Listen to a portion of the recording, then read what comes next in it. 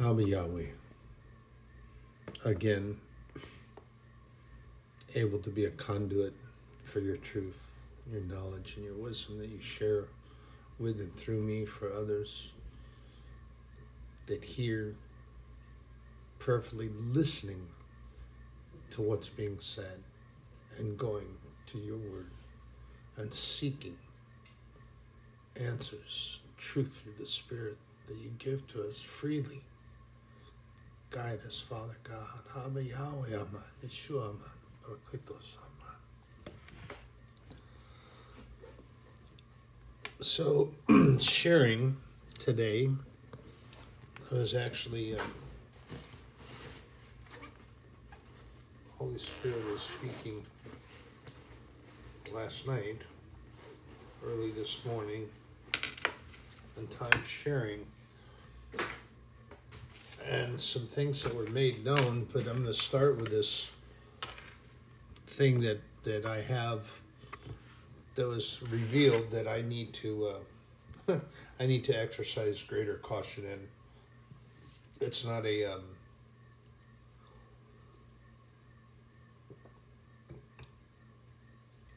I've allowed the diffusing and the downplaying and the white noise interference to mask what it really is. And what I'm talking about, brothers and sisters, and we all are guilty of this, actually.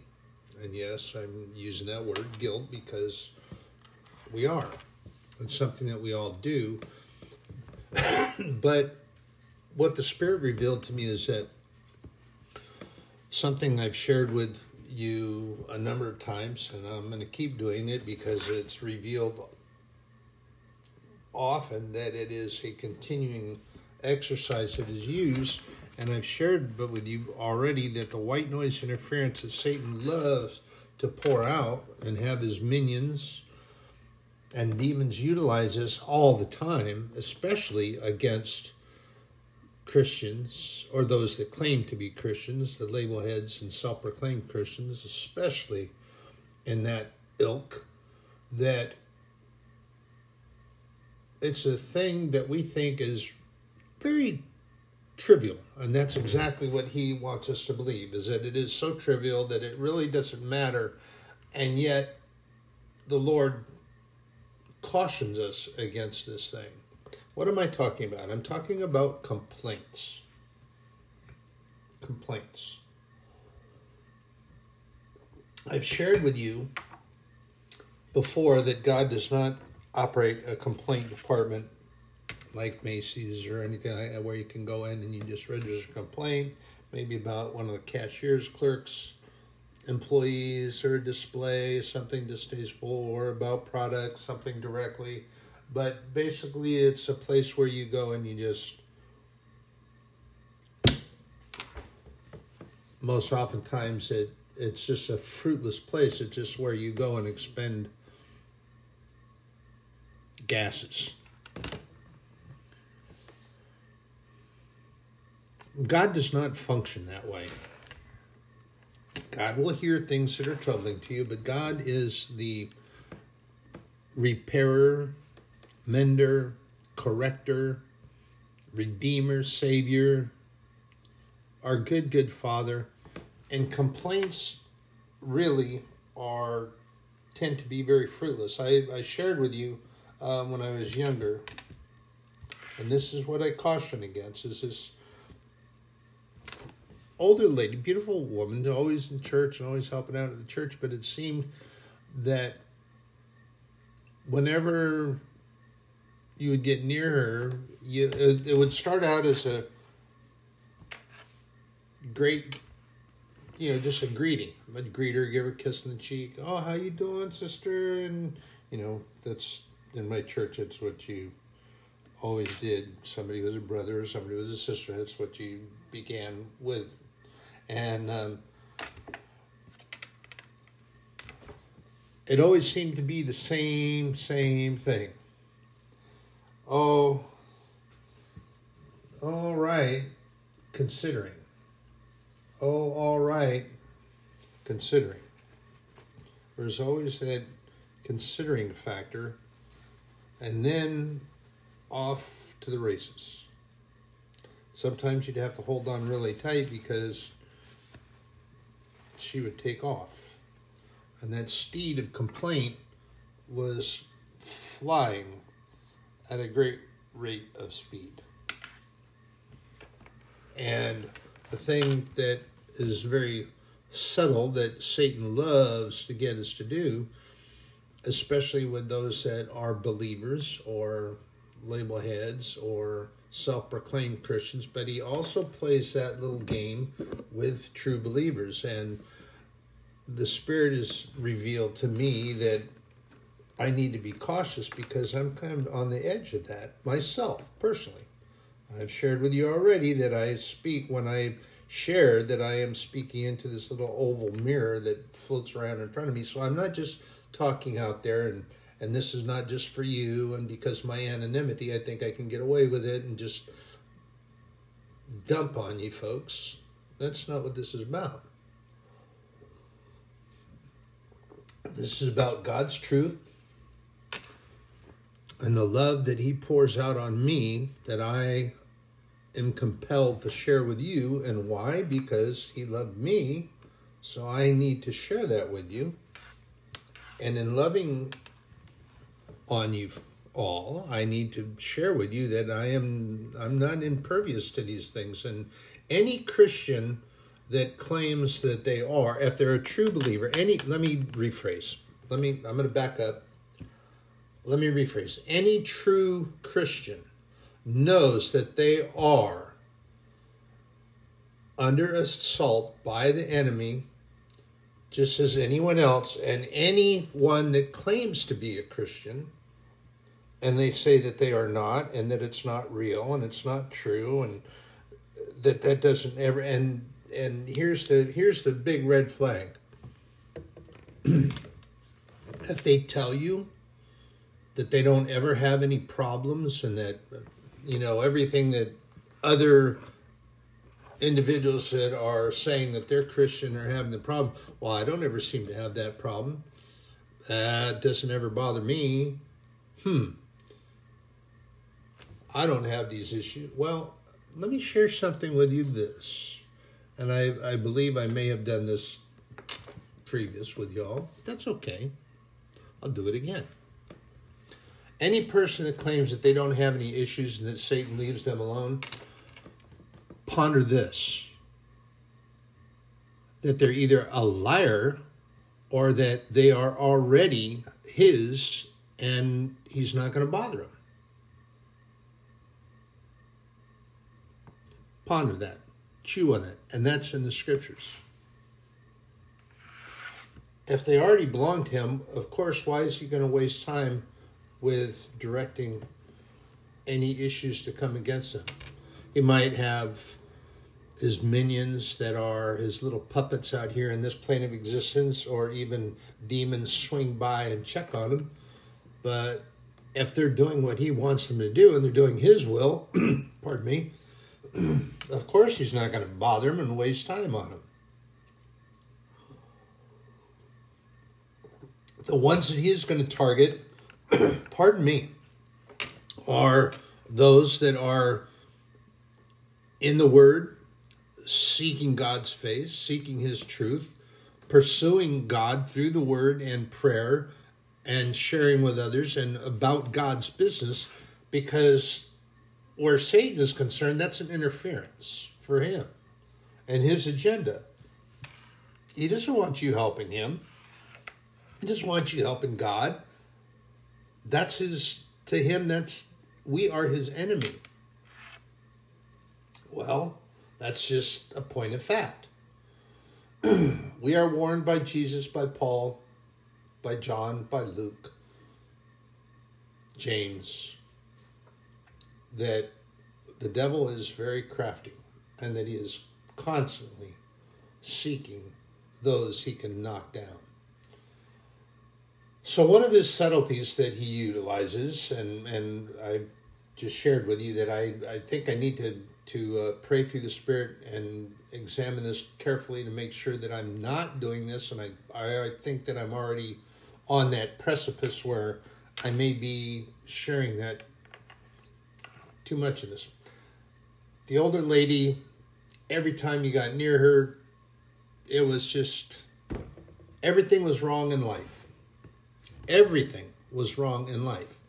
It was the electricity, it was the electrician, it was this and that and the other thing, and complaining on weather. And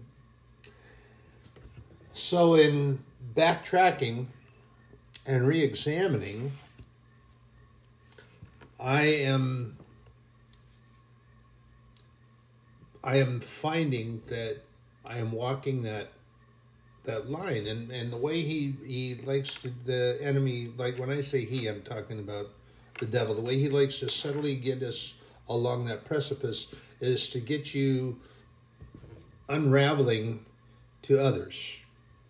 It could be brothers and sisters within the body of Christ, the church body.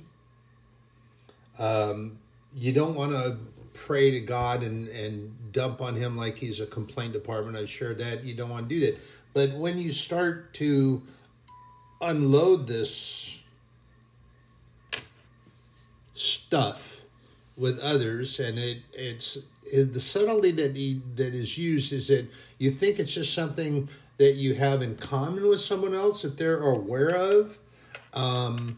There's some within my class group, there's other veterans, other Marines. So you find some common ground to speak with them about, and it seems to be just general conversation, but then in re-examination, you're unleashing a whole lot of complaining. And once you get in there, it's not just about the things that you all had in common when you were in the military. It starts to unravel and turn into anything and everything. So, brothers and sisters, I share this with you because I truly, truly caution you in that the enemy, when he comes, and he does come and he will come, is to separate us from our brothers and sisters and from our Heavenly Father. And one of his subtle ways to do that is to get us to start complaining and griping about things. And what happens when you start doing that is, I think I used the analogy with you all before, it's a slippery slope. And you hit that slope and off you go. You go down. I mean, this is some slick mud. And then you start to slide, and you start sliding faster and faster and faster and faster. And then you hit the bottom, and it's just a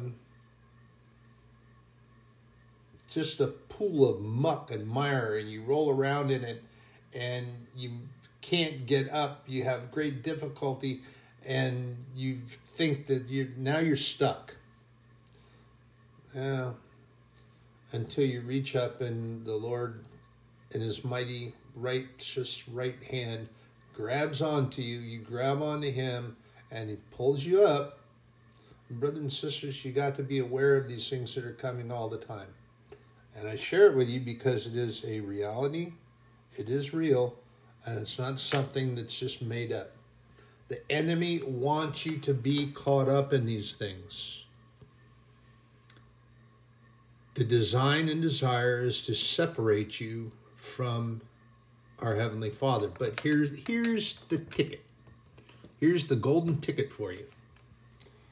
That is what he puts in your mind. And if you notice that everything, when you go back and you go through the Bible, historically, the separation that was of God, or that took place, the nation of Israel was turning their back and refused. And there is one time in history where it was given, and the scriptures note this, that there was a dry season, and God wasn't dealing well with the nation of Israel. I mean, they had turned their back and gone into such derisive behavior not only with one another, but neighbors, other peoples. They were idol worshiping false deities. They weren't even talking to God. They weren't even doing anything that they had been taught.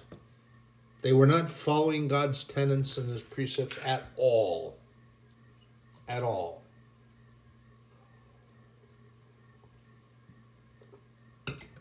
And they were in that season.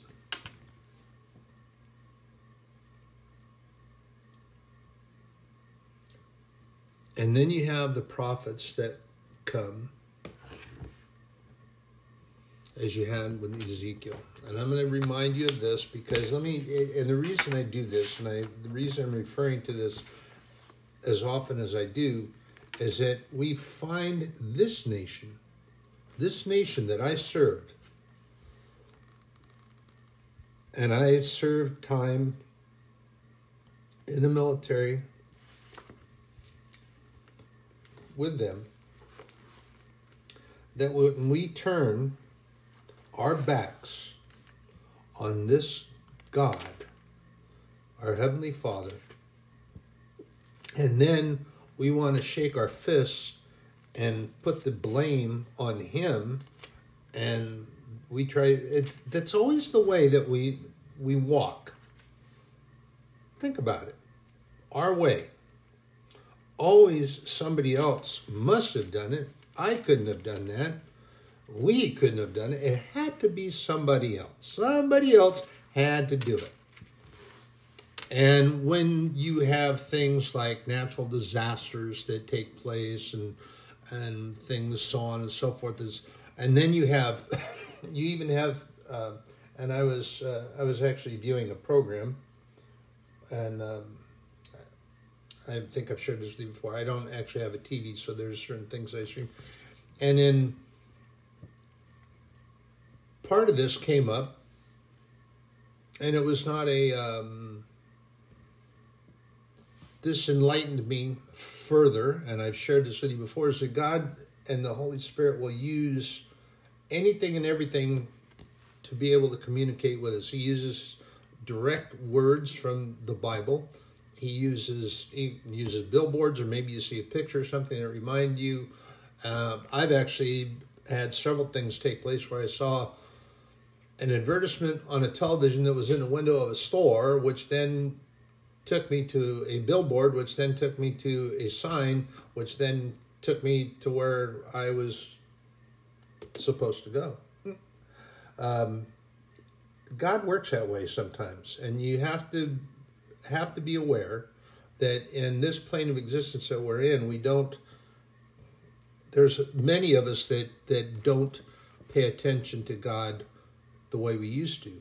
And this is what Paul is sharing in many ways when he talks, you can find this in Ephesians 3. Paul says that things were not revealed to people of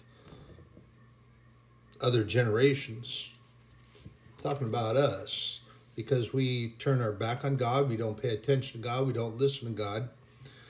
And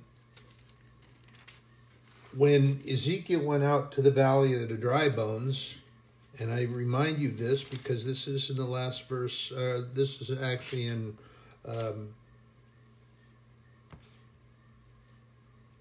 this is in 37 verse 11. Then he said unto me, Son of man, these bones are the whole house of Israel. Behold, they say, our bodies are dried and our hope is lost.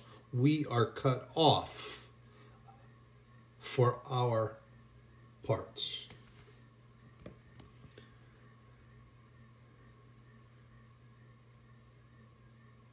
What does that mean? That means that we are cut off for our parts. They decided to stop talking to God. They turned their back on God. They gave up their hope. Our hope is lost. We are cut off for our parts. They believed they had no hope. They believed God was gone. They believed that everything that was happening bad to them was somehow God. Well, no, it doesn't work that way. And God will never do that. God will never just stop loving you when we turn our backs and the devil grabs on and he gets that festering, growing, cancerous growth in your mind, believing that God this and God... No. Understand, remember, blame, condemnation, and all negativity comes from one place and one place only, and that comes from the accuser. That is a pseudonym for Satan, the devil, prince of the air, the prince of this earth, the prince of darkness. Those are many of his pseudonyms. And I shared with you before that all through the Old Testament, that's what they used to call him, the accuser. Not until we get into the book of Chronicles do we find that they call him Satan. That people always called him the accuser. That's what he does. He accuses, he blames, he points his finger, and he gets you so caught up in things that are untrue. His other pseudonym is called the liar. And Jesus pointed that out, and the Pharisees didn't get it. And he said, of course you don't understand the truth. Jesus, the truth, the Word of God, standing right before them and sharing with them. And of course they didn't understand anything he was saying, and they complained about the parabolic speech he used, but they didn't understand it because they had no truth in them. And he told them so. They said, of course you don't understand what I tell you, because the truth is before you, but you don't understand the truth because you speak the language of your father. And your father is a liar, and he has been a liar from the beginning, a liar and a murderer from the very beginning, and that's the language you speak. And his native tongue is lies, deception, untruth, and your father is the devil. Well, that set them off, of course it did. Anything that Jesus said truth-wise set them off. And that's all he ever did was share the truth.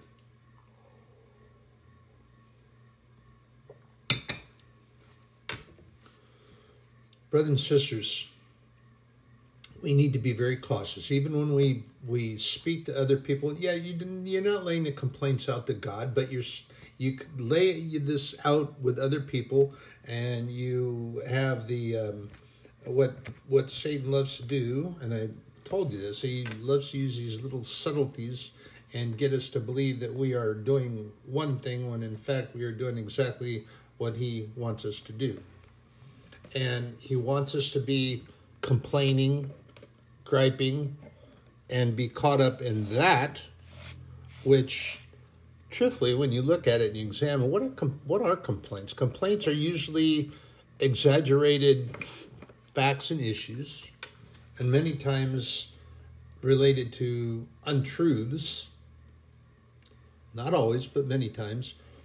And you think that you're talking to somebody, as I was sharing, with the guys that might have been in the same military branch that you were in, so you think that they understand this or they'll understand that, and you start talking about it, and then before the conversation gets too far in it, you're realizing that it's just full of complaints. And that slippery slope you go down, you get caught up down there. Once you get caught up in that, you hit that mire down there in the bottom of the hill, you're just caught up in it, and you waller around in it, and then you getting all sort of regretting, and then you start getting all sorts of attitude, and then you start really, really getting covered up in that nasty, sticky, slimy junk, and it's a whole lot like red clay, or some states have that clay mud. It's pretty sticky. It's very slick once it gets wet, but the thing of it is that it sticks, and then it just seems to ball up. And you can't really move. It just more and more adds on and gets heavier and heavier and heavier. And that's so many of those little subtle ways that we get caught up in, and you slide down, and then once you get down to the bottom and you're trying to get out on your own, you can never do it on your own. Always going to need help. It just seems to collectively stick, gets heavier and heavier and heavier and heavier. And then you feel like you can't do anything or go anywhere, and then people do. And then you start hearing this, oh, my joy's been robbed. The devil robbed my joy. I didn't go to church Sunday because the devil robbed my joy. I didn't go to prayer meeting because I just didn't feel like going. It wasn't in me. Well, of course not, because you gave that joy of the Lord away. You gave the attitude to him, and now you've got his attitude. And his attitude is to keep you separated from brothers and sisters and keep you separated from the truth. I had this issue that was going on very close from relative, and it had to do with others that were around me, and had me examining them, and this little white noise thing was going on, so that I was going to be antagonistic whenever they got around. I wasn't this and I wasn't going to do that, and boy, wait until that happens and I'm going to do this and that. Well, here's what the Holy Spirit was reminding me of and shared with me really early this morning. When we start to examine things and declare, well, what if, and what if, and what if, what if, what if, what if? Well, here's the thing. God's got another title besides Great Physician, Heavenly Father, Redeemer,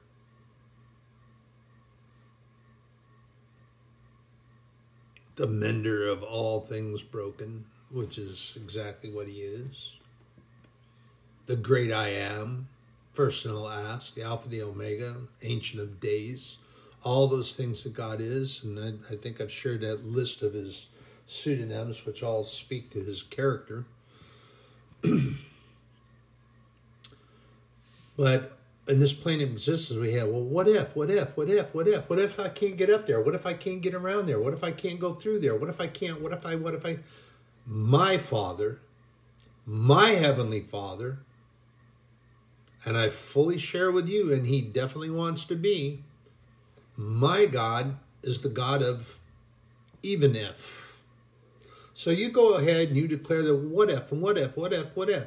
Well, even if God still holds my hand, even if God is still with me. It doesn't matter how high the mountain, how deep the valley, how wide the sea. There is nothing, nothing, nothing that can separate me from the love of my Father. And he tells us that. He reminds us of that. He gives us that in his word. His promise, his infallible truths that are found in the Bible. His infallible truths. What does that mean? Everything he says in his word is truth. Everything that I share with you, brothers and sisters, is truth that comes from my Heavenly Father. Things that I share with you, and the reason he allows me to share them with you is because it comes through him anyway. It's his truth and his word and his knowledge that I share. I am about my Father's business. And my Father is the God of even if. The devil wants you to be caught up in this. Well, what if you get up there and you can't do this? What if you get around there and you can't get there? What if you go down there and you can't get there? What if you cross that ocean and then this happens, that happens, this happens? My God says this: even if you cross that sea, I am there with you. Even if you go into that valley that seems so dark, I'm with you. Even if you go into this seemingly great battle and these things that are coming are from all around you, I'm with you. Don't ever doubt me, because I am with you. Whithersoever thou goest, I am with you. And I've shared this with you a number of times. He's not talking about a physical location. From my desk where I am now, going out to the front room to take care of my animals. He's with me here, he's with me there. But we're not talking about that. We're talking about emotional locations as well. When we're on that high mountaintop of elation and glee and joy and happiness, happy, joy, and dancing around, and we're with friends or with family and all that. And then there comes along a time when you lose somebody that is very dear to you and close to you and loving, and they pass from this plane of existence, and you get sad. And you're down there, and God knows these things. God knows all these things. Brothers and sisters, He made us. He is our Heavenly Father. He watches over us, and He knows that things make us sad. He doesn't want us to be that way. But when we go down into that valley of despair and desperation and things, He is there. My God of even if we're down there in that dark and it seems like a bubbling pit of oil blackness, He's there. Just grab onto that righteous right hand, that strong righteous right hand, and He walks. He walks with us there. David shared with us in the book of Psalms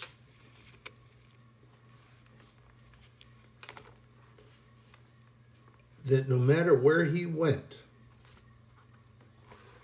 if he went up on the mountaintop, He was there. If he went into the valley of darkness, and he even mentions Sheol. Sheol. What is that? Well, that's the word Hebrew for hell.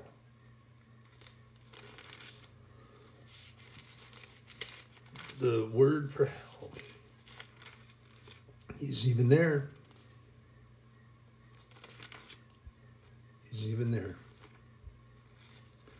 No matter if we go, as David writes it in his song,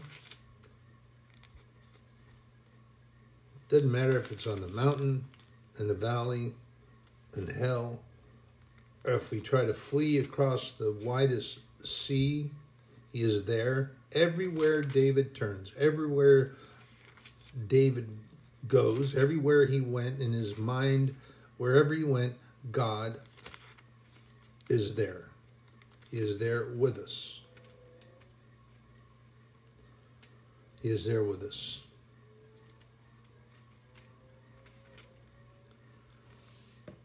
And this is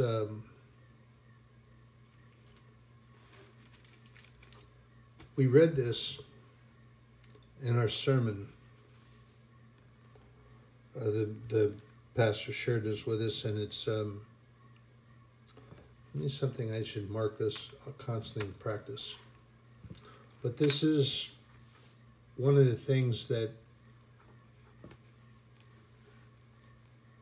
believers, the Jewish faith, and what they would do is Psalm 145 3 times a day. And I'm only guessing that they would do that in the morning in the afternoon and the evening before bed, but 3 times a day they would share this with Shema. And this is David's Song 145.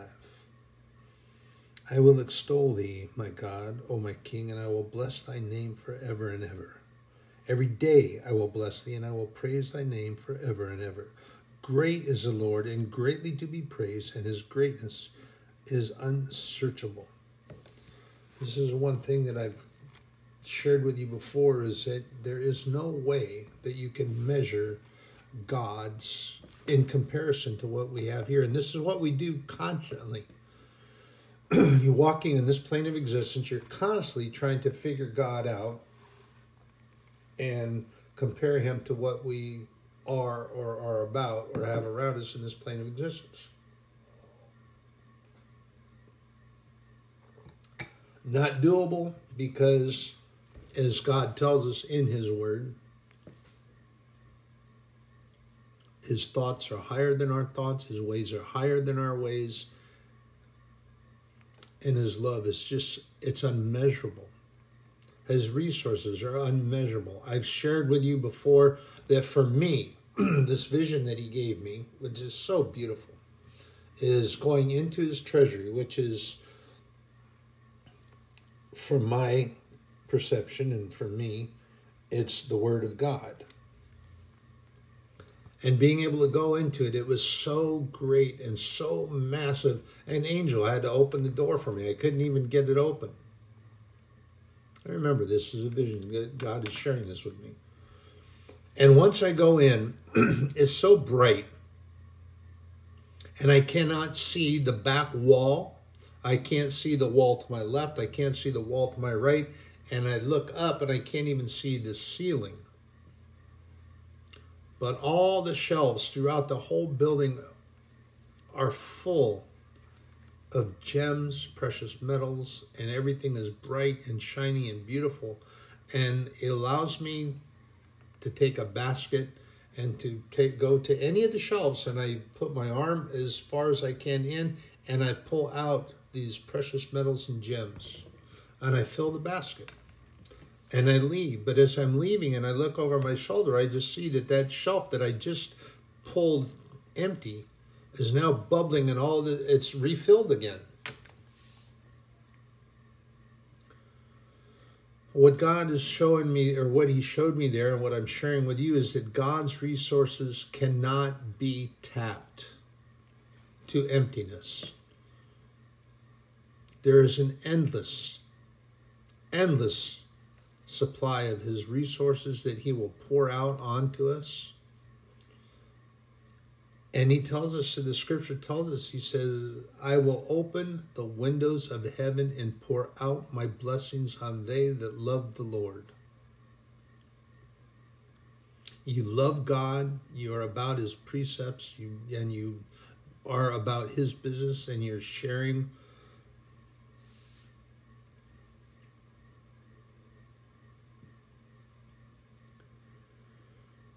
I just had my thumb in James.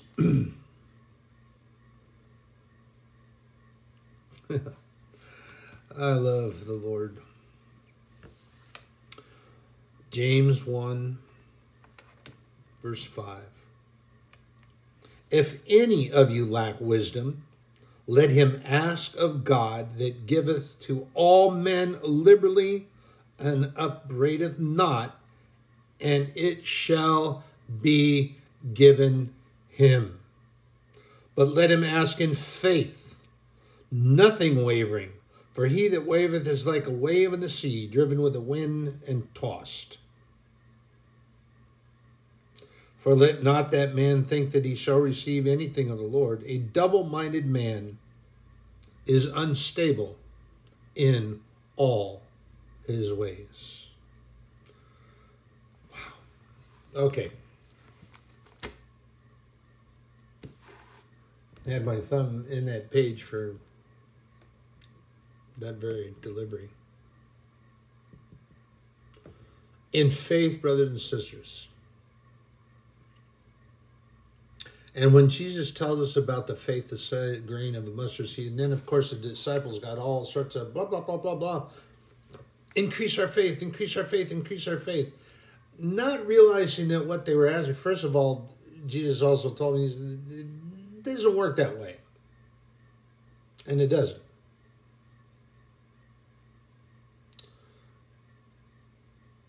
And that mountains and the things that Jesus was talking about, I believe, is there's an analogy there. It was metaphorical speech, and the analogy is that many of these mountains and the things that we push up and we devise, those mountains are really not a physical mountain. Although, I'm not going to diminish the power and the authority that my Lord God has. But brothers and sisters, I firmly believe that Jesus was not talking about the physical mountain. He was talking about the mental mountains that we tend to push up from molehills and very trivial things, and we push them up into these great mountains and decide that we can't get around them. Or these great obstacles that we press up and we make to be something that they're not.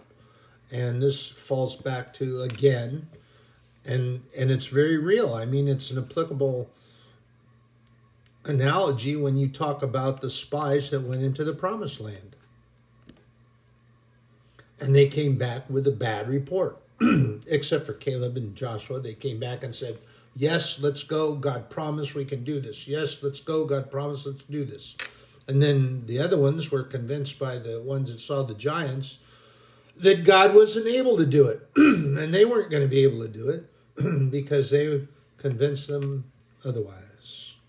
So the bottom line is this, that they diminished God instead of magnifying God. Pardon me. Sorry. So instead of magnifying God and seeing him for the greatness that he has and that he is, they diminished God. We saw ourselves as grasshoppers. They will squash us. They will destroy us. They will drive us out. We can't do it.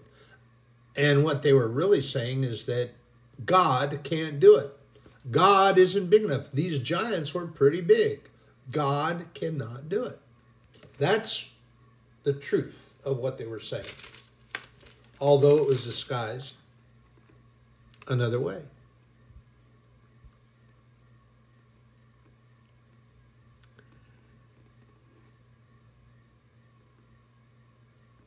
So brothers and sisters, hear me when I say this, and I'm going to finish up here in Ezekiel.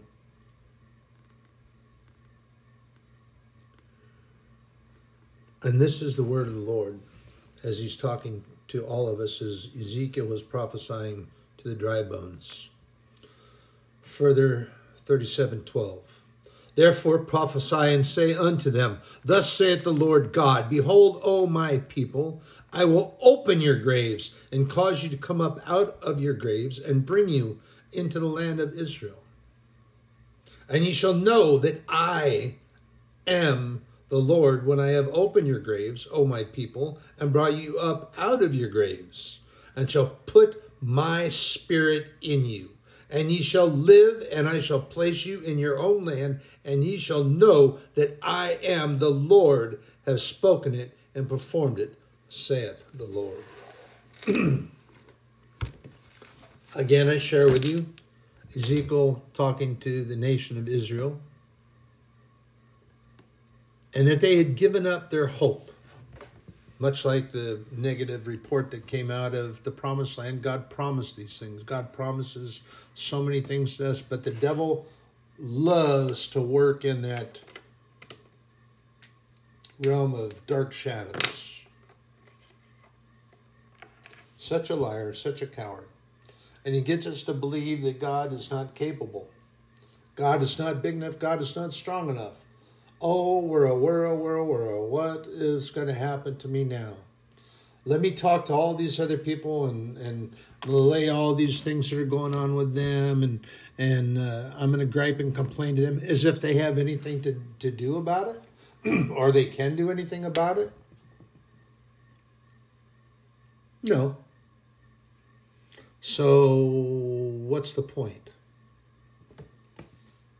The point is that it reinforces the negativity in your mind, and then it can rub off and cause negativity in their minds. So relative to that, are you uplifting?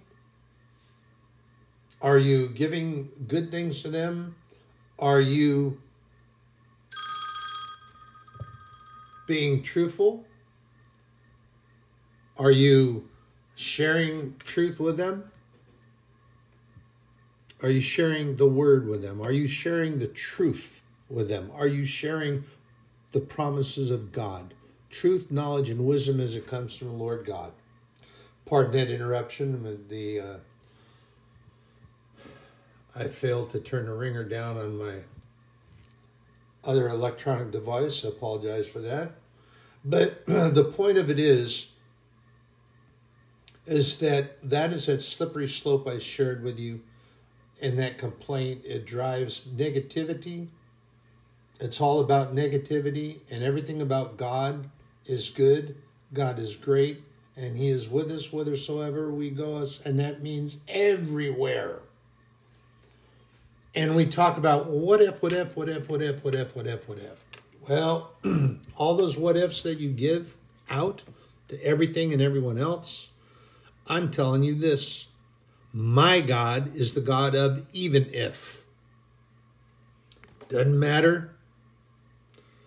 Even if that mountain is high, He's holding on. And you will get to that mountaintop because He's with you. Even if you are in that valley, He sees you there. Just like Hagar declared. She was out there in the wilderness, and she was on her own with her baby because Sarai kicked her out after trying to interfere with God's plan, tried to take it upon herself to do it because she didn't believe at first. And you see her name is in Hebrews 11, not what I've shared with you that theological wizards like to call it the Hall of Faith. But one of my mentors pointed out that all the names that are listed there, if you go back in the history of those individuals, you will see that they started out with little to no faith. And it's not Jesus that is going to make your faith stronger, as the disciples declared and hollered out to Him, make us strong, give us more faith, give us bigger faith, make it bigger. Well, He doesn't do that. What increases your faith is this thing I've shared with you some time ago. It's called temperance, where your faith is hammered and steeled and made powerful and strong by, and temperance is caused by heat. And I shared with you this, I got this to honor my father, but along here in the Holy Spirit reminded me, it says forged in fire. And it's got the red band around it because my father was a firefighter. And I believe, and I shared at his funeral, is that God has a special chore for him because of what he did. And but the Holy Spirit reminded me that whatever you are and however you are, and your faith is increased because you are forged in fire. Brothers and sisters, the temperance of your faith comes from tests, and things that are hardened steel and made really great steel are because they are forged, first of all, in fire, and then they are quenched. And this is what happens with us. If you've ever witnessed the making of a blade or in steel, it's made hot, then it's pounded, and it goes through this reformation and reshaping, and then they quench it. And that quenching is where the temperance comes from. So we are like that. We have this heat that is coming at us, and then there might be a hammering, and there might be this reshaping, which happens. But then when we're quenched in the Spirit, we are strengthened. We are made strong. We are like fine jewelry. When it's made, it's turned into a molten, poured into a mold, reshaped and polished and buffed, and gems. How do you think gems are formed? Diamonds are formed. First of all, it's that fallacy from coal to something. Diamonds are an elemental thing. Coal is an elemental thing, and they're two different things. You can't get one from the other. But all of this fallacy that says that it's all made from that and done this. But here's the truth. In the depths of the earth, there is great heat, there's great pressure, and a lot of this stuff that comes from there is pushed up over time. And you get these gem hunters that start digging around, and they start digging this stuff up, and they find these things, and they're exquisite. Well, they're formed by heat and pressure and change, and then they take them into these diamond cutters, gem cutters, and all this. They're all reshaped and reformed. And they come out beautifully. Well, everything about God is making things beautiful. And he does. Just keep in mind that heat and pressure is making you into something beautiful and powerful, strong, but oh so beautiful. And it takes that. So no complaining, no griping. If you have something to share with somebody, make it not a complaint-wise. Make it truth. Make it honest, knowledgeable information that you share that comes from God. Be wise in your dealings. And always, always sharing his love. Brothers and sisters, be blessed. You're in my prayers. Am I going out? Am I coming in? Oh, Yahweh. Thank you so much. To your watch and to your time.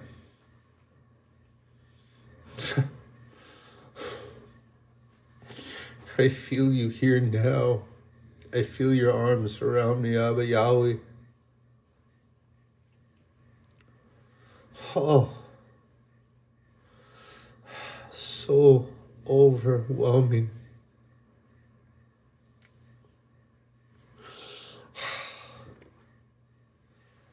The ancient scrolls talk about this as your time, your watch. I feel it.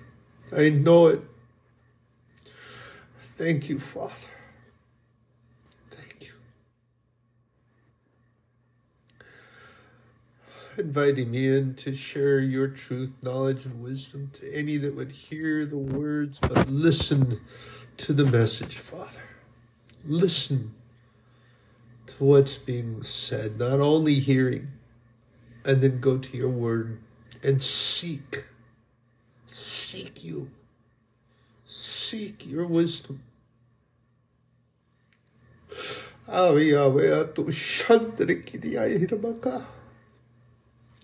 Thank you, Father.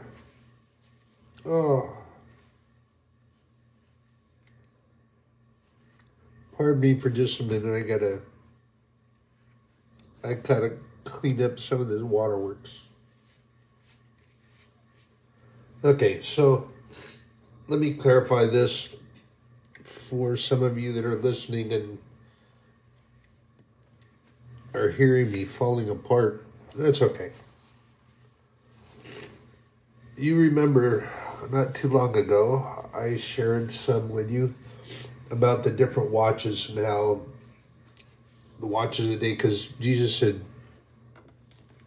it was referenced in several of the gospel books about the various watches.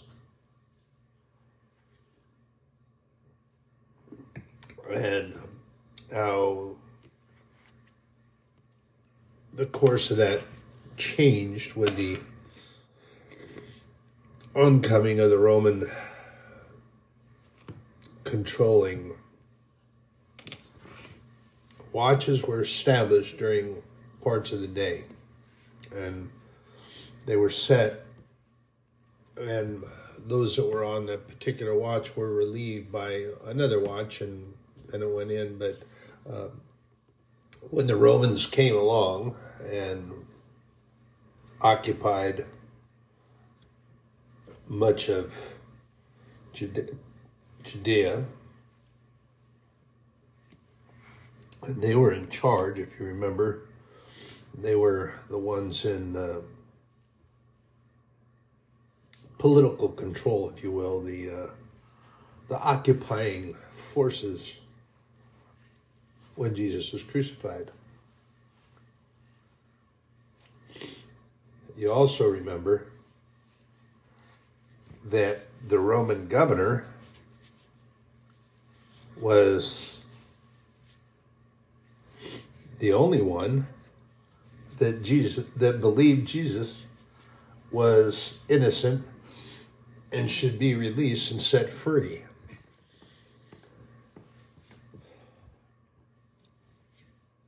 So I'm bringing up the point of the watches because in this hour that I sit and that I'm with you is the hour that the Holy Spirit woke me, roused me, and brought me to this study table. And having me share with you. And this is referenced as being God's watch.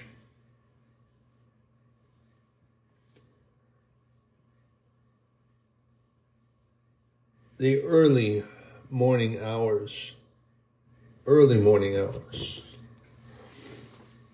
are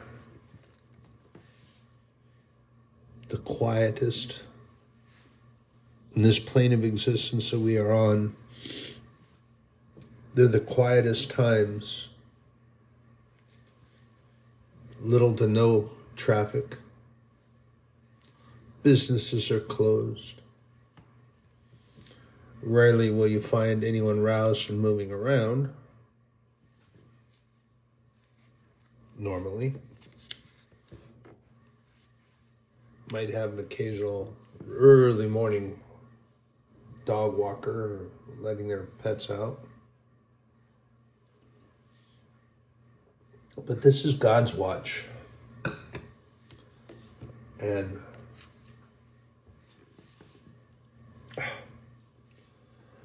He invited me into this with Him, and I'm just so...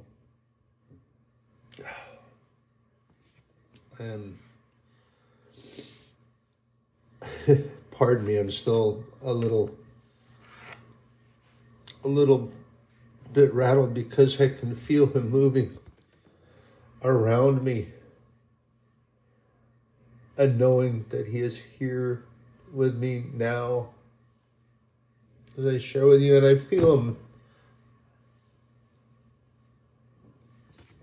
practicing my Lord's presence is an exercise, one that has been given and shared to us that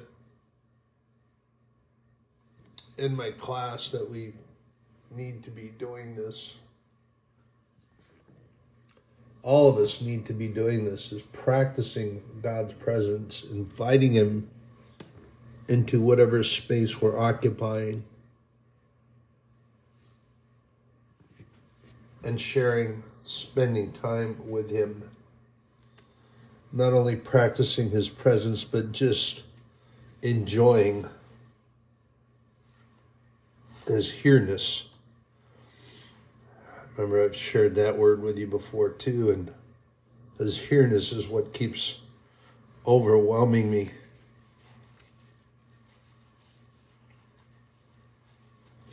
And I would hope, I would hope that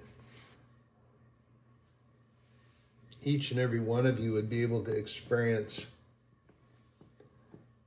because this is the thing that God really, really wants to have with each and every single person that wants to be a true Christian. And remember that I mention this fairly often, the label heads and self-proclaimed, because they can call themselves whatever they want, just like the pharisaical tyrants that crucified our Lord. And Peter called them out later on, and he called them out to their face, which was really irritating to them. And Paul called them this later. Of course, we know Paul's exercise and all this, but called these pharisaical, tyrannical, whitewashed individuals, called them out for what they were. And brothers and sisters, I challenge that they are in existence today, and there are many that are doing the same thing today, claiming to be one thing, but their true identity is revealed in their actions. And they are called of their Father as I am called of mine. And we were talking about this in our class, which was really good. And I was really enjoying it. My two pastoral leaders at my church, the term executive pastor and our lead pastor, really dynamic speakers. I love listening and hearing them, and the elders that come forward and share scripture with us time, but dynamically, just absolutely loving the lead pastor and the executive pastor. And I guess I'm only surmising because of my military time that they call him the executive pastor because he's like the executive officer on board a ship or executive officer in a military organization. He's the second in command, essentially. You have the commanding officer, then you have the executive officer, and then after that you have company commanders and so forth and so on, but we're not going to go so far down the line. But we were talking about calling and anointing, and having to understand, and there are some even true believers that are confused by this sort of thing, and they don't quite understand, but there is a definitive difference between a calling and an anointing. And there are many that are confused by this. We are all called by the word of God, and we are all called to be about our Father's business. And this is what I do. This is what I'm doing here and what I'm doing now. I've shared this with you that this platform, this podcast is not mine, it is his. And it was something that I felt, and I could hear it being discussed by the Holy Spirit, but it was also a difficult, and I think the difficulty was there, and we have to understand this is sometimes how God will operate for us to get us to, and I found scripture to reinforce this thought process, is that certain things go a certain way so that we talk to God, that we're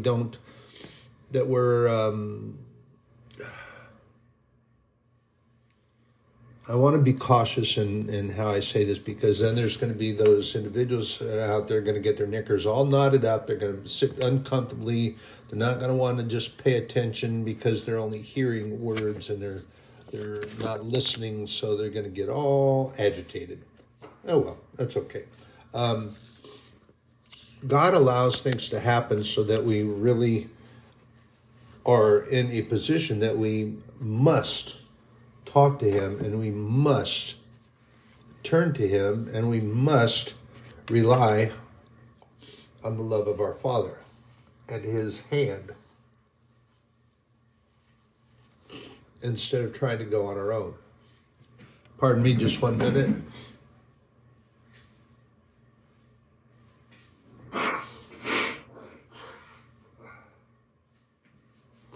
Excuse me, that's part of the effect that takes place when he envelops me in his presence. Unfortunately. Sorry about that. But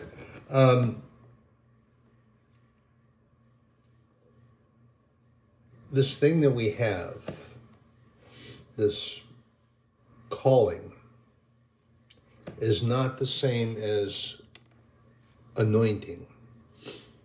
We're all called to serve the Lord. We're all called to be about our Father's business. I'm about my Father's business in this way.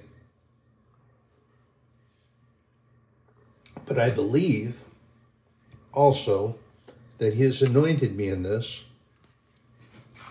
because I feel he draws me into other places and research and the knowledge and the wisdom that he shares with me.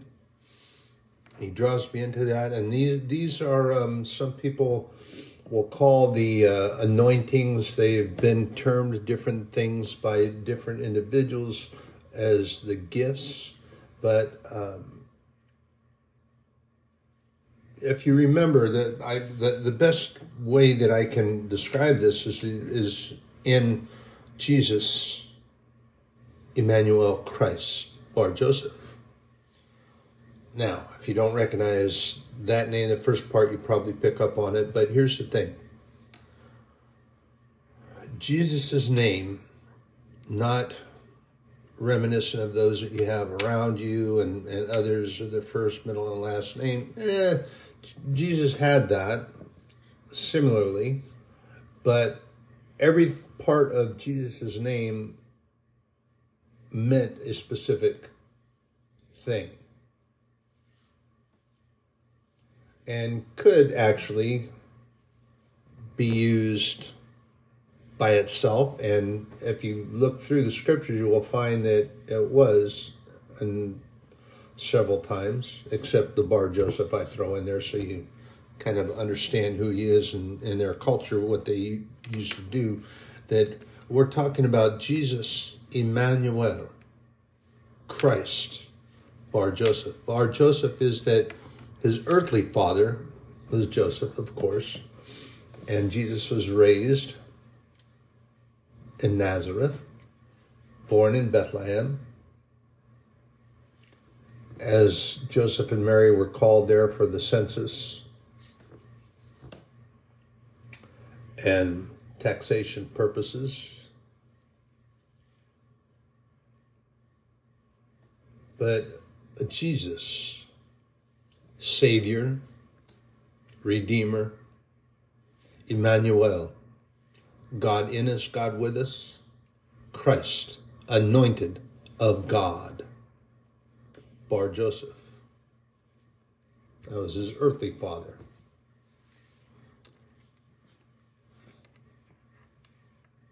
Paul, and later scripture that we find in the Gospels, the New Testament, was referred to as a Christ. That's not wrong. And there's people that argue this, and I've heard them argue, that's so sacrilegious, it's so blasphemous. Well, read the scriptures. Okay, these are individuals that are speaking outside of truth. Okay, they don't know the word. They don't know. They don't have true knowledge. So that's actually not a stretch, and it's not calling, anything like, as we're trying to compare him to Jesus Christ, as I've shared things with you that are some, I'm sure their knickers are all twisted up in a knot and they can't even hardly stand to sit down. But anyway, it's true because he is anointed specially. remember this, that on the road to Damascus, Jesus, the Spirit of the Lord, knocked Paul off his ass into the middle of the road. Jesus walked around the animal, walked over to him, and stood over Saul. Stood over him. Saul, Saul, Saul, why persecutest thou me?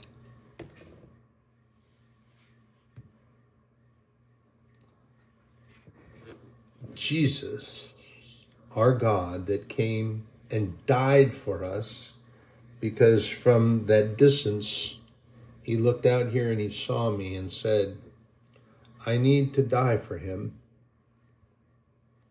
I need to die for my child because I love him so. I'm going to come here and I'm going to go through what I'm going to go through. I'm going to suffer through the things that I'm going to suffer through.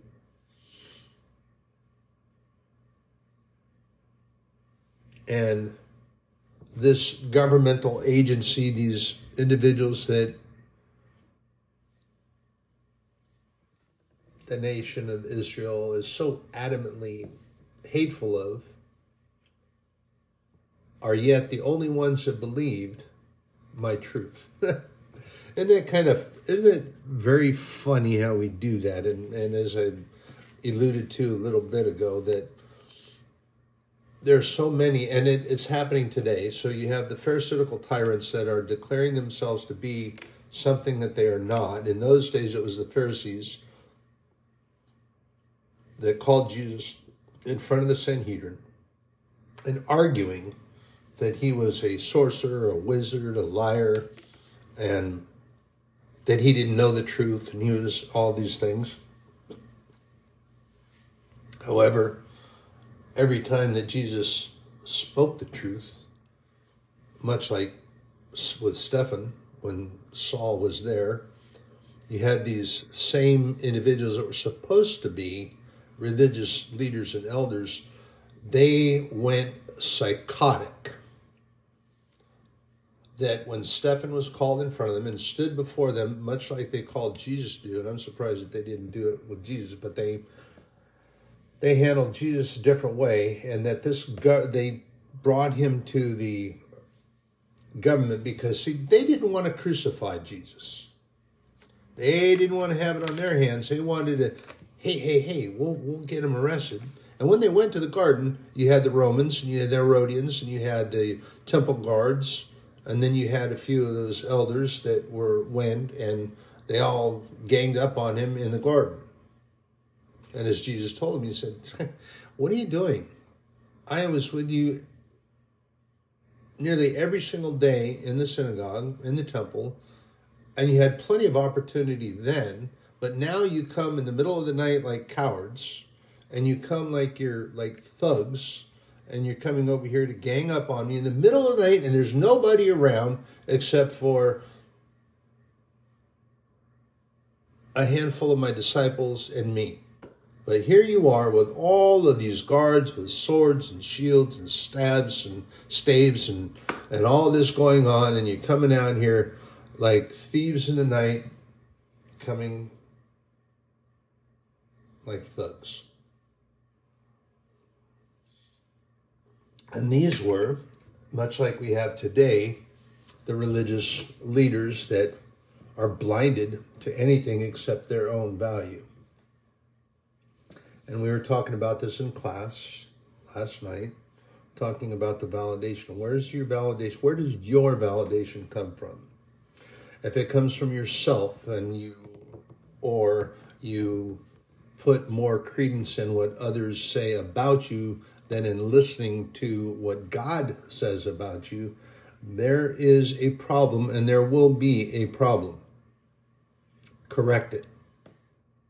Correct it. And here's what was shared last night. I'm going to share it with you because this is absolutely truth. It's power. And remember, I've shared with you too. Oftentimes I invite you and I tell you that you need to try my spirit, as we're told in 1 John chapter 4, he tells us to try the Spirit in all things, because there are those that come to lie, cheat, steal, and destroy. As Jesus told us, the deceiver, the liar, the accuser, Satan comes to do. That's all he chooses to do. And there are those in this plane of existence that are doing that today, just like the Pharisees did. So I invite you again to try my Spirit. Pray the guidance of the Holy Spirit to see, and you will hear, if you're following and pay attention, that I tell you only the truth. It's his truth, not my truth. I've shared that with you too. You can't bend the truth and you can't alter the truth and adjust it so that it's a little bit more your truth than anybody else's truth. It doesn't work that way. Truth is truth, period. And if you're doing God's work and you're following God's calling and you are anointed by God to do a specific thing, then you're speaking his truth, and nothing but the truth. And that's the way it works. So the sharing that Micah was doing with us last night in class was very, very powerful, and I loved what he was talking about to us, about our calling. And in our calling, this is what he was sharing with us, and this is the absolute truth. That when God calls, if you are a true believer and you are a Christian, and when I say this and use these terms, remember, not a label head, not a self-proclaimed, but a true believer and a true Christian, then you will do what God calls you to do, and you will be anointed by him for a certain thing to do in your calling. We're all called, but he has certain tasks, you might say. Now, the only one, he can't make you do these things. And God won't make you do these things. We have a very polite God. He is indeed very polite. And you have those individuals that will say, well, why doesn't God just this? Why doesn't God do that? And why can't he just make it so nobody dies in a tornado? Nobody dies in an earthquake. Nobody does this in a tsunami or tidal wave or anything. Why does God do that? Why? Remember where all that comes from. I shared this with you before. That's things, all the negativity and all the blame and all the accusations come from only one place and one place only. And it's not God. The accuser, the blamer, the prince of the air, the prince of this world, the prince of earth, the prince of darkness. These are all pseudonyms and other names for Satan. And accusations and blame only come from him. And Jesus tells us he only comes in, he breaks in to rob, steal, destroy, and kill.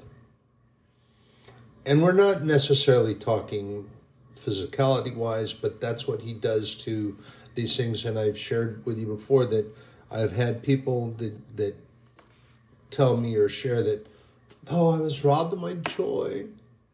My joy's been robbed for the last 2 or 3 days, and I just can't. I haven't been to a Bible study in a few days, and I haven't been to church in a couple weeks, and I can't this, and I can't that, and I can't this, and I can't that. Remember, I've also told you my response to that. The only one that has that in control is you. And if you're not praying the strength of the Holy Spirit and the guidance of the Holy Spirit and holding on to those things that God gives to you, and you stand there when the enemy or his demons or his minions come, and you just stand there with your hands open and outstretch your arms so that they can take it out of your grasp and run off with it. You think that they're not going to, and you let them. They didn't rob you of anything. You gave it away. Brothers and sisters, this is part of that spiritual warfare that the Bible tells us that we are in and that we are warned is here and around us. That spiritual warfare is exactly what goes on when you are trying to walk with God. You're trying to be in his walk. You're chasing his word and you want to be closer with him, which is exactly why I'm thankful for what goes on in my life. Good, bad, whatever. And there are things that I have to really adjust in my line of thought, because this is what the Lord was sharing the other day, is that in this calling and the anointing that God has given me, we all have to be very cautious in that we don't fall into that complaining category and be of that ilk that that's all they do all day long. Even when you're not talking spiritually with a brother or sister and dealing with something specifically in this plane of existence, and I find sometimes talking to other members in the military that they were also veterans, or they are also veterans, and that they spent time in the military, maybe not necessarily in the Marines, but in other branches, and they understand, they relate to certain things. And I find that I have been, and I'm re-examining myself for this and putting myself in check because of it, but complaining about things like the VA and the things that are going on. You can't be doing that.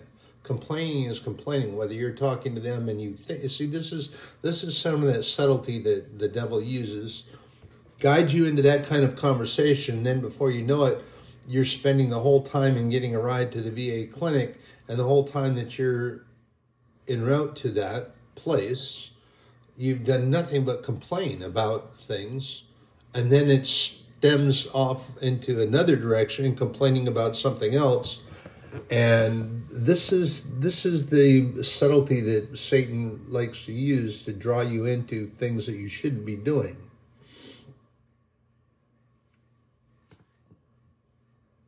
And this is important. This is in my study and reading. I'm going to share some scriptures and some things that I'm going to tell you specifically, and I've shared with you before. I'm going to share with you again. So what we need to do, and what the Lord tells us, is that we need to trust him enough to let things happen without striving to predict or control them. And this goes along with what Micah was sharing with the class. We are the ones that control whether we're going to respond to God's calling and his anointing, or we're going to reject it and not do. We're the ones that control. God does not manipulate us in any way, shape, or form. We are not robots, and he does not make us do anything.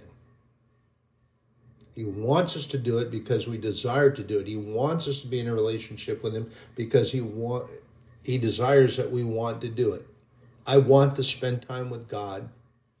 I want to practice his presence. I want to enjoy his nearness, like was happening this morning. And here he comes again. Going to wrap his arms around me, and I'm going to get to blubbering. So this is what we need to do. We decide that. As I alluded to earlier, is that why doesn't this?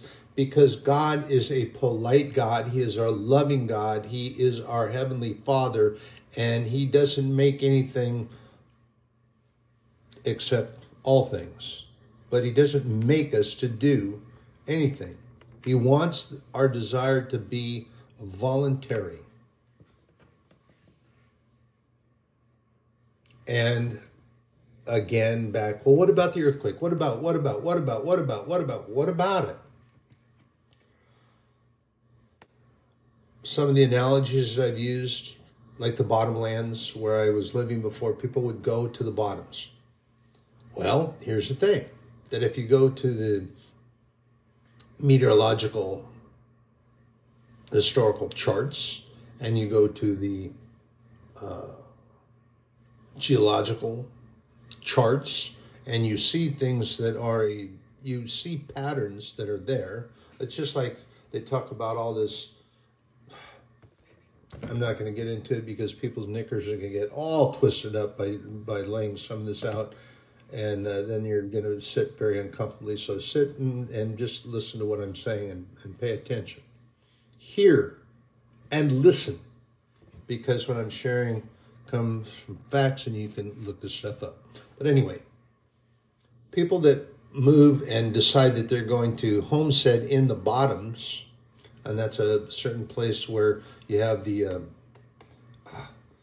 day I was going to share it with you, and the word just came back to me. The emulsion that comes from the river into the bottoms make it a very fertile place to grow.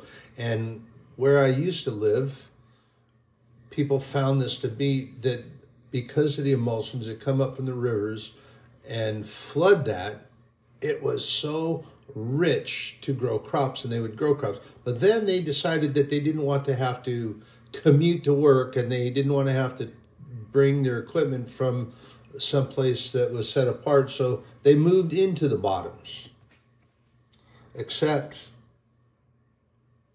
they knew, I believe that most of them realized and knew already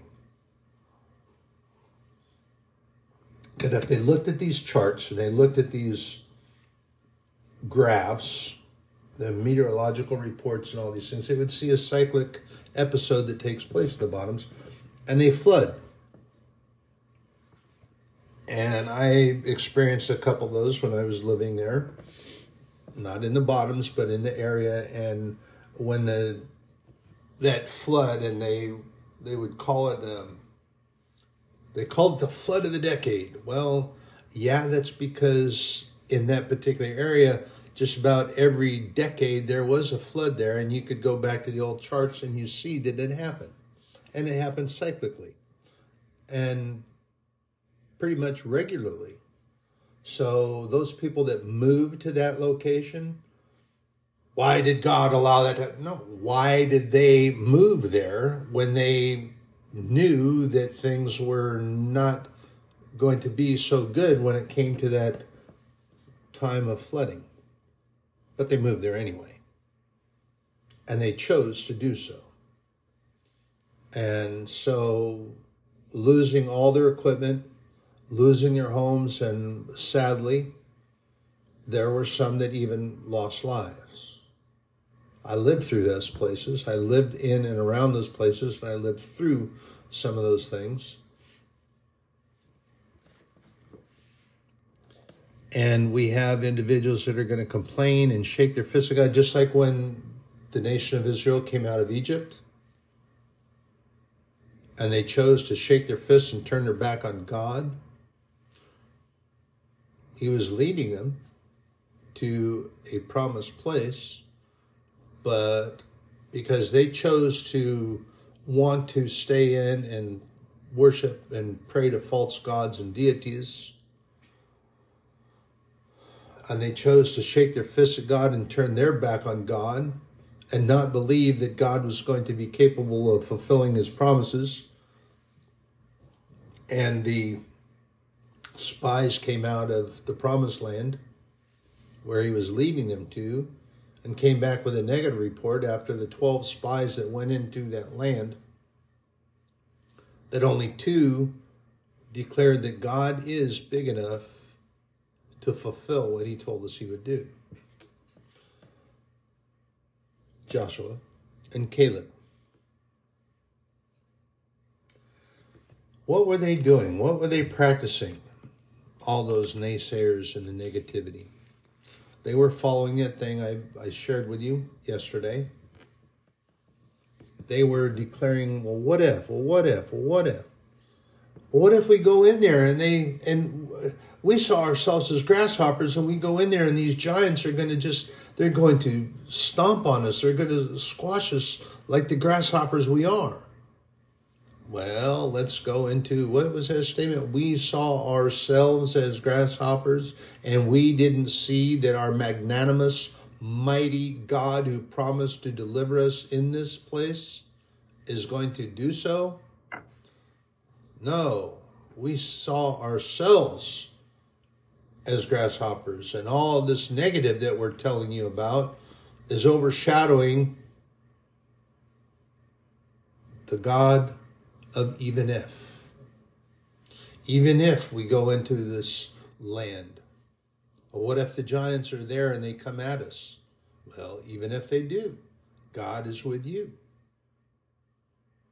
What if this? Even if. What if that? Even if. I'm going to share this with you in bringing that up. We're going to go to David's song, the man after God's own heart. Psalm 139. O Lord, thou hast searched me and known me. Thou knowest my downsitting and mine uprising. Thou understandest my thought afar off. Thou compassest my path and my lying down, and art acquainted with all my ways. For there is not a word in my tongue, but lo, O Lord, thou knowest it altogether. Thou hast beset me behind and before, laid thine hand upon me. Such knowledge is too wonderful for me. It is high, I cannot attain unto it. Whither shall I go from thy spirit? Or whither shall I flee from thy presence? If I ascend up into heaven, even if thou art there. Yes, I'm paraphrasing here. If I make my bed in shale, even if thou art there. What if I take the wings of the morning and dwell in the uttermost parts of the sea? Even if I do, you are there. And now this is where David starts to declare the even if. My God of even if. Further in verse 10. Even there shall thy hand lead me, and thy right hand shall hold me. If I say, surely the darkness shall cover me, even the night shall be light about me. Yea, the darkness hideth not from thee, but the night shineth as the day, and the darkness and the light are both alike to thee. For thou hast possessed my reins, thou hast covered me in my mother's womb. I will praise thee, for I am fearfully and wonderfully made. Marvelous are thy works, and that my soul knoweth right well. Brothers and sisters, my soul knows that no matter where I go, what if, my God is even if. Even if I go to these places, he is with me. And some of these things that David describes, I've shared with you, are not geographic locations, they're emotional locations. In our emotions, we're taken up to the mountaintop. We're so happy because, my grandchild is born. My child is getting married. So many of these things. I'm so proud of my children. Wow, look at these things that they're accomplishing. And yes, I am. But then along with that too, come the valleys. And there are some that take place. But no matter where I am on that mountaintop of elation, joy, happiness, God is there. And even if I go down the other side and I start to descend into this valley of despair because someone close to me has passed from this plane of existence and gone on to heaven, which happened not too awful long ago, and I was truly saddened. God is with me, even if he is with me. Even if is with me. My God of even if. What if I went down there and it's really dark and I'm feeling very... Even if God is with me. No matter where we're going, and this is what David was describing. And we also... I'm going to go back where I'm backtracking here. I'm going to, because this is applicable. There's so many things that David writes about that are so wonderful, beautiful. And this is very applicable to my God of even if. Psalm 23. The Lord is my shepherd. I shall not want. He maketh me to lie down in green pastures. He leadeth me beside the still waters. So what if there's turmoil and tumult and these things that are going on around me? And what if life all around me has become a maelstrom? Remember, I shared that word with you before. It's just, everything is so... It's frightening and scary. Well, what if? My God of even if makes me to lie down in the calm, cool, green pastures. And he stands beside me so that none of that bothers me. And the waters are still and calm and sweet to drink. He restoreth my soul. He leadeth me in the paths of righteousness for his name's sake. Even if these things are going around, he strengthens me, he lifts me up, and he holds on by his righteous right hand. Yea, though I walk through the valley of the shadow of death, I will fear no evil. For my God, even if, is with me. And his rod and staff, they comfort me. Remember, I've shared this before with you, that rod and the staff that the shepherd carries is not to whack on the sheep to guide them anywhere. Shepherds don't do that. Good shepherds don't rely on that. And God does not do that. And Jesus is referred to that in the word. He is a good shepherd. I've shared this with you before. My shepherd acquaintances, and I knew some, I was absolutely amazed, and I didn't realize that sheep would do this. They don't use anything like that. And the places that they stayed overnight in their traveling together, and they would travel 3 and 4 flocks together, and the fold that they stayed in was open, and they would just set a watch there, and the sheep all went in. When they got ready to leave and travel, the shepherds would step out and they would call their sheep. In the length of time that they all had been doing this and sharing this time, not one time did they ever have a flock member get mixed up. Never. They would call the sheep, and each member of their flock would come out to their call, to their voice. Never mixed up. Never problem. He is our good shepherd.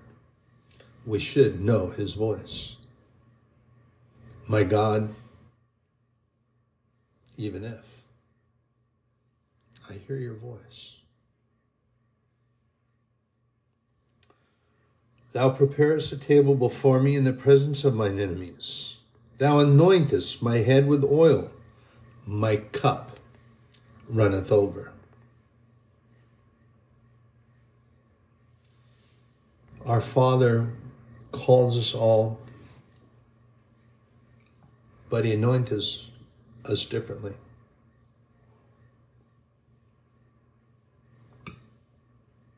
And that cup running over, that's because God tells us in this book, his Bible, the holy word of God, his truth, his infallible truths, his promises. I will open up the windows of heaven and pour out blessings on those that love the Lord. You love God. You don't follow along with what everyone else is saying, and you definitely are not following the Sanhedrin tyrannical leaders that are declaring things that are untrue, and you're following the truth. You're seeking his truth. You're following his way.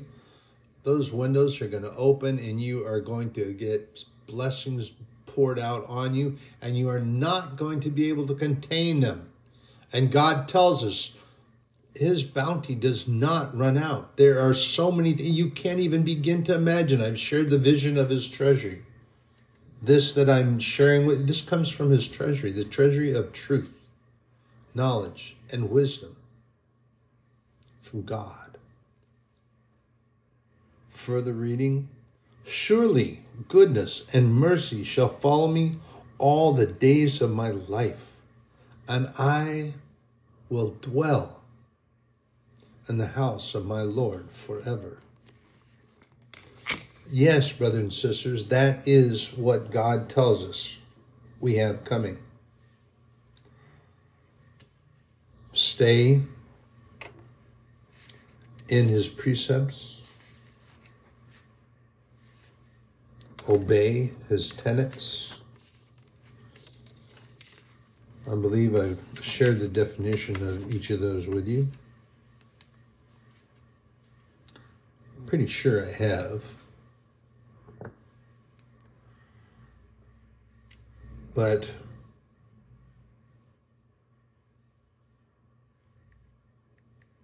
in case I had not, so God's precepts are, his commandments are things that he directs us. And the definitive direction of that from the dictionary is it's a direction given as a rule of action or conduct. And we find all this in this thing that so many decide are not an instruction manual. But when you go through the Bible, you find instructions all through there on certain ways that we should behave and act toward one another. And this is some of the things that we were sharing in class, that we are given instructions. We are told how to conduct ourselves. And we are told this very thing, that in order to be about our Father's business, we have to be telling the truth, always speaking in truth. And we need to be aware of that.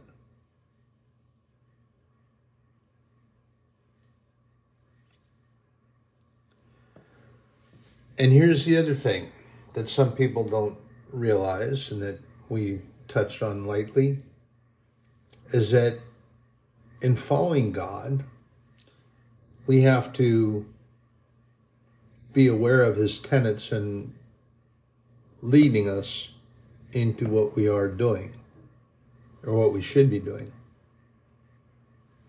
And that is his principles, the doctrine of truth. And as members of this profession, and it's interesting because in the New Testament, Paul alludes to that, and he actually uses the word profession. And some people don't quite understand that, but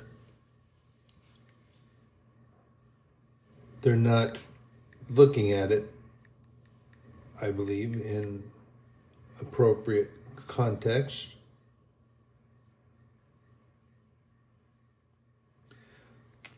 And it is actually a profession. When God calls to us, he calls us, and in the definition of the profession is a vocation that requires knowledge of some learning or a science. Brothers and sisters, if you are following the scripture, the word of God, and I will argue till the cows come home on this. Yeah, there's the cows coming home. We are indeed, if you're in the Bible and you follow, and I've shared with you and offered to prove what I'm saying, but you know what? I'm not going to be throwing up issues in front of somebody's face to become confrontational about it. But this book, the Bible, it is an instruction manual, and there are those individuals that declare themselves to be smarter than everyone else, and they fall back and, well, I'm a theological wizard and I know, and I'm telling you that it's not. Well, I'm telling you that according to the word of God and by the proofs, by the infallible truths and promises of his word, that you can go through there and find instruction. And there are many scriptures that are telling you how and what to do, and then it turns around and the contextual scriptures tell you why. There are too many places in the Bible that do that very thing and illustrate that verbally for it to be anything except an instruction manual, according to them. But however, I share that, and it is telling me that this is indeed an instruction manual. As a military guy, having been an instructor and having to follow these TMs, FMs, and do things according to them by what they tell me and how they tell me, oh yes, the Bible is very much an instruction manual. Very much so. There's too many proofs. So, again, back to this term profession.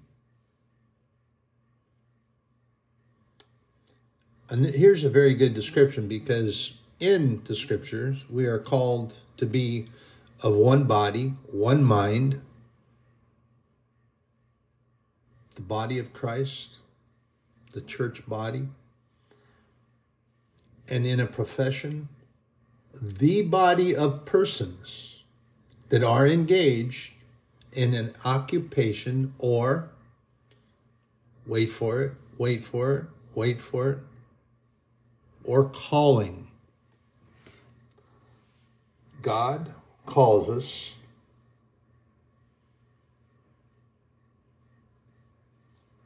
to be of one mind, one body,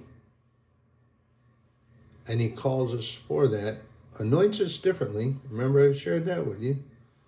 We're all called to be in this profession, but the anointings are different. We need to trust God enough. We need to have faith in God in this.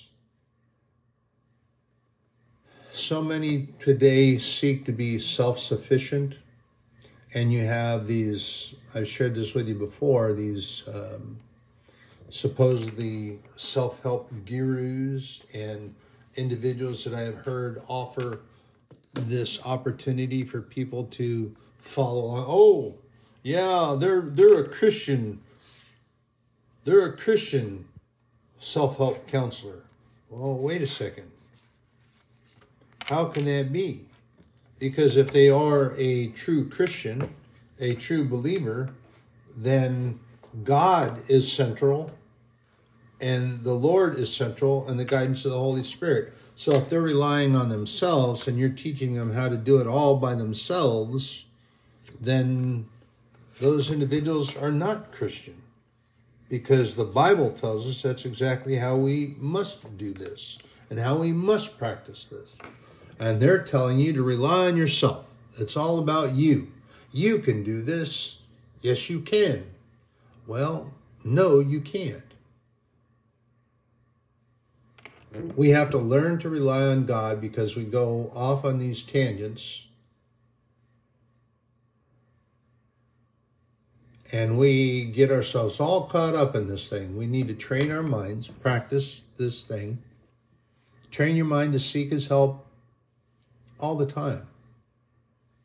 And when you think that you can do it all by yourself and then you go off and try to do it, you'll find out that doesn't exactly work. And that it actually mucks things up a lot worse than if you had just been paying attention. And brothers and sisters, I know wherefrom I speak because I have done this very thing.